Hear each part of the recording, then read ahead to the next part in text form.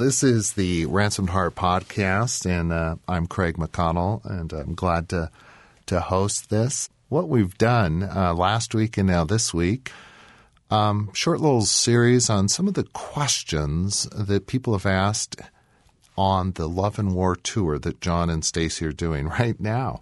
And we really think this is some great stuff just captured live, and really hope that it encourages you.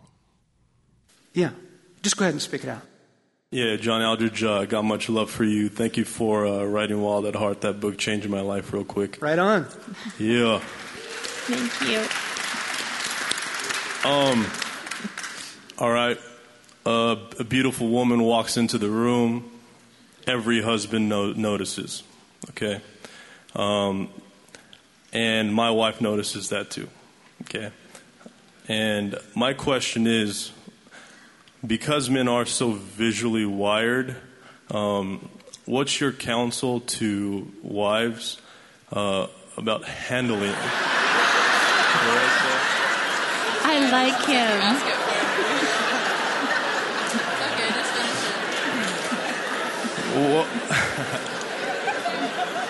What's your It's good. Yeah, what's your counsel to wives for that topic? Because, Why do I feel like I am in a boat and it is pitch black at night, but I hear the sound of the waves breaking against the cliffs? Why do I hear? Because you are, sweetheart.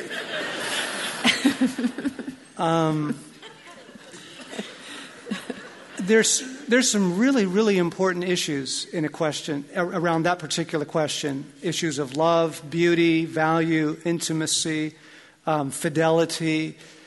Let me try and speak to a couple.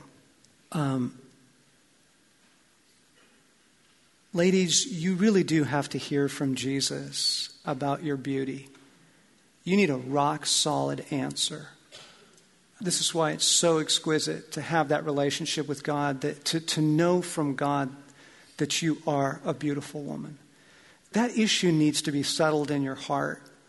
And that's what I meant about in marriage, the greatest gift you can give is turn to God, and guys for validation as well. Because if we're constantly gauging our spouse's interest in us or in others or volatility or whatever, it's just those things have so many ebbs and flows and stuff flying around it that there needs to be this rock solid assurance in the heart of a woman that you are beautiful.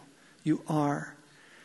And that I would want in a marriage for a woman to know, my husband adores me. We're good. And sure, she's a bombshell. So what? My husband loves me. I would just want her to know that and to have that assurance of that. And yes, men are visually oriented. But guys, I want to invite you to ask Jesus to sanctify that. Invite him in to sanctify your experience of beauty. Because it's a very different thing to have a beautiful woman come across your radar and for something in you to desire her than it is for a beautiful woman to come across your radar and for you to go, wow, there's a beautiful woman. There's a beautiful sunset. There's a beautiful flower. I experience beauty in a lot of ways. So, thank you, God. It's beautiful. I don't desire that. And that's partly the healing of a man's heart and his sexuality and inviting Christ into that. And partly what his wife's experiencing from him in marriage, that she just knows, so what? There's a gorgeous woman in the room. My man adores me. We're good. I'm okay. Right? That's possible.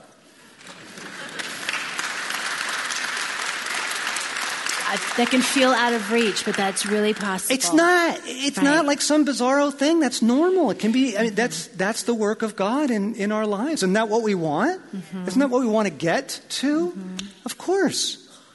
Yeah. We just read the Shared Adventure chapter this week, and we both really resonate to that. But I think the question is, how do you find that joint ministry where you're working together? We know 9 to 5 is not going to cut it, and ultimately we're going to be needing, real fulfillment. But how do you find that shared vision? I think what we want to do is also blow that category wide open. Yes, please. That a shared adventure doesn't mean necessarily what we would call ministry at this, by dreaming together. That's a really good first step, and taking that time before God separately. What makes me come alive? What do I want? What would I love to do? And dreaming together separately, and then bringing it together and sharing. I was just talking with a woman. Her husband is this intense counselor, personal ministry, and she wants a shared adventure. Well, she's praying while he's meeting with these people, and she's thinking that's not a part of what he's doing. Right. Well, it wouldn't be happening if she wasn't praying. I think just getting the categories blown out and letting God see that, you know what, there's 1,000 ways that you're doing a shared adventure. Mm-hmm. It's a broader thing than like this, right, or going on a mission trip together, or teaching a Sunday school class together. It's way bigger. Yeah. The possibilities. Yep. Crawl, walk, run. Start with, God, what do you have for us? What do you have for us? Where are you taking us next? He'll take you in steps towards what he has for you. So experiment, try things out together, dream, pray. Let him guide you through that process. Other question? Yeah. What if the agreements that you make, I don't know if they're with Satan or whatever exactly the context there was, but what if they're just true? I love that question. I love that question. I think that validation is a very important thing, obviously, for a man or whatever. So it's like, my wife tells me something like, you're an angry person. I probably can't disagree with her. So, I mean, it hurts my own heart, but at the same time, I'm like, is that from Satan, or is that just like... Yes, that's really good. That's really good. Well, even the agreements that are directly from Satan, and by in that context, I was talking about those lies that come to us that are from the accuser of the brethren. Even those have a grain of truth to them. That's why they work. They always feel true, right? But they're not the core of your identity. When Jesus gets into confrontation with Satan in the wilderness, he rebuts him with the truth. And the enemy says, "Hey, if you're hungry, make the stones become bread." Now he could have done that. It wasn't a totally bizarre suggestion. It wasn't completely outside the context, right? There was some validity to it. Throw yourself off the temple, God's angels will protect you. That was not totally bizarre. It had a grain of truth to it. But Jesus responds with what is more true. And so, do I have a problem with anger? Yes. Does that mean I am an angry person? No. Actually, you're a new creation in Christ. You have a new heart. You're forgiven. Right? Really, these are deep, it's important. I'm not nuancing this and saying some of these agreements feel true, but you shall know them by the fruit. If you make that agreement with it, what's the fruit of that? Does it lead to restoration? Does it lead to life in God? Does it lead to clarity? Mm-hmm. How else would you respond to that? Well, the way that it drives you to God is beautiful too. And I like this, there's a grain of truth in it, because I'll be feeling totally overwhelmed sometimes, and to the point that I can't function. I can't do anything. And John will say, "Honey, you're making an agreement with the spirit of overwhelmed." And I'll get mad at him. It's real.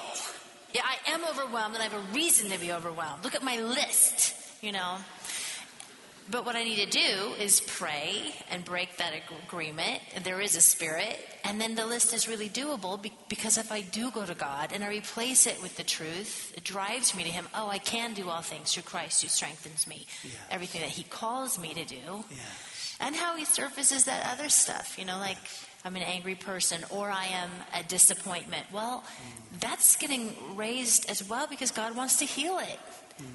bringing it to him. Yes. Okay, let me tell you something else here. You start breaking agreements with the enemy, he's not going to like it. And so you have to really take your stand in what is true. You do. He'll come on strong. He'll really pour it on. And so, for example, someone who is struggling with depression, as Stacy did for a number of years in our marriage, it's a difference to say, this is my lot in life. This is who I will always be. I am a depressed person. That's an agreement. It's not your identity. It's not the core of your being, right?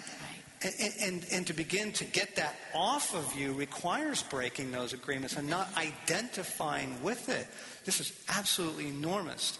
And it's based on the work of Christ, right? That he says, you have a new heart. My spirit lives within you. You're free from... He says you're dead to sin and alive to God.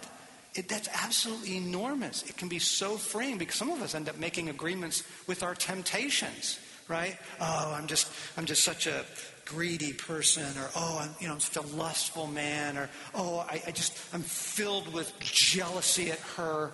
We go, no, wait a second. Maybe your flesh is, but you're not.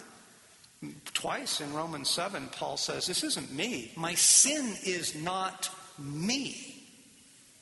I mean, it's really quite freeing to realize that. It can be enormously releasing. Go, no. Paul says, I reject this. This is not what is most true about me. Not when you're a Christian.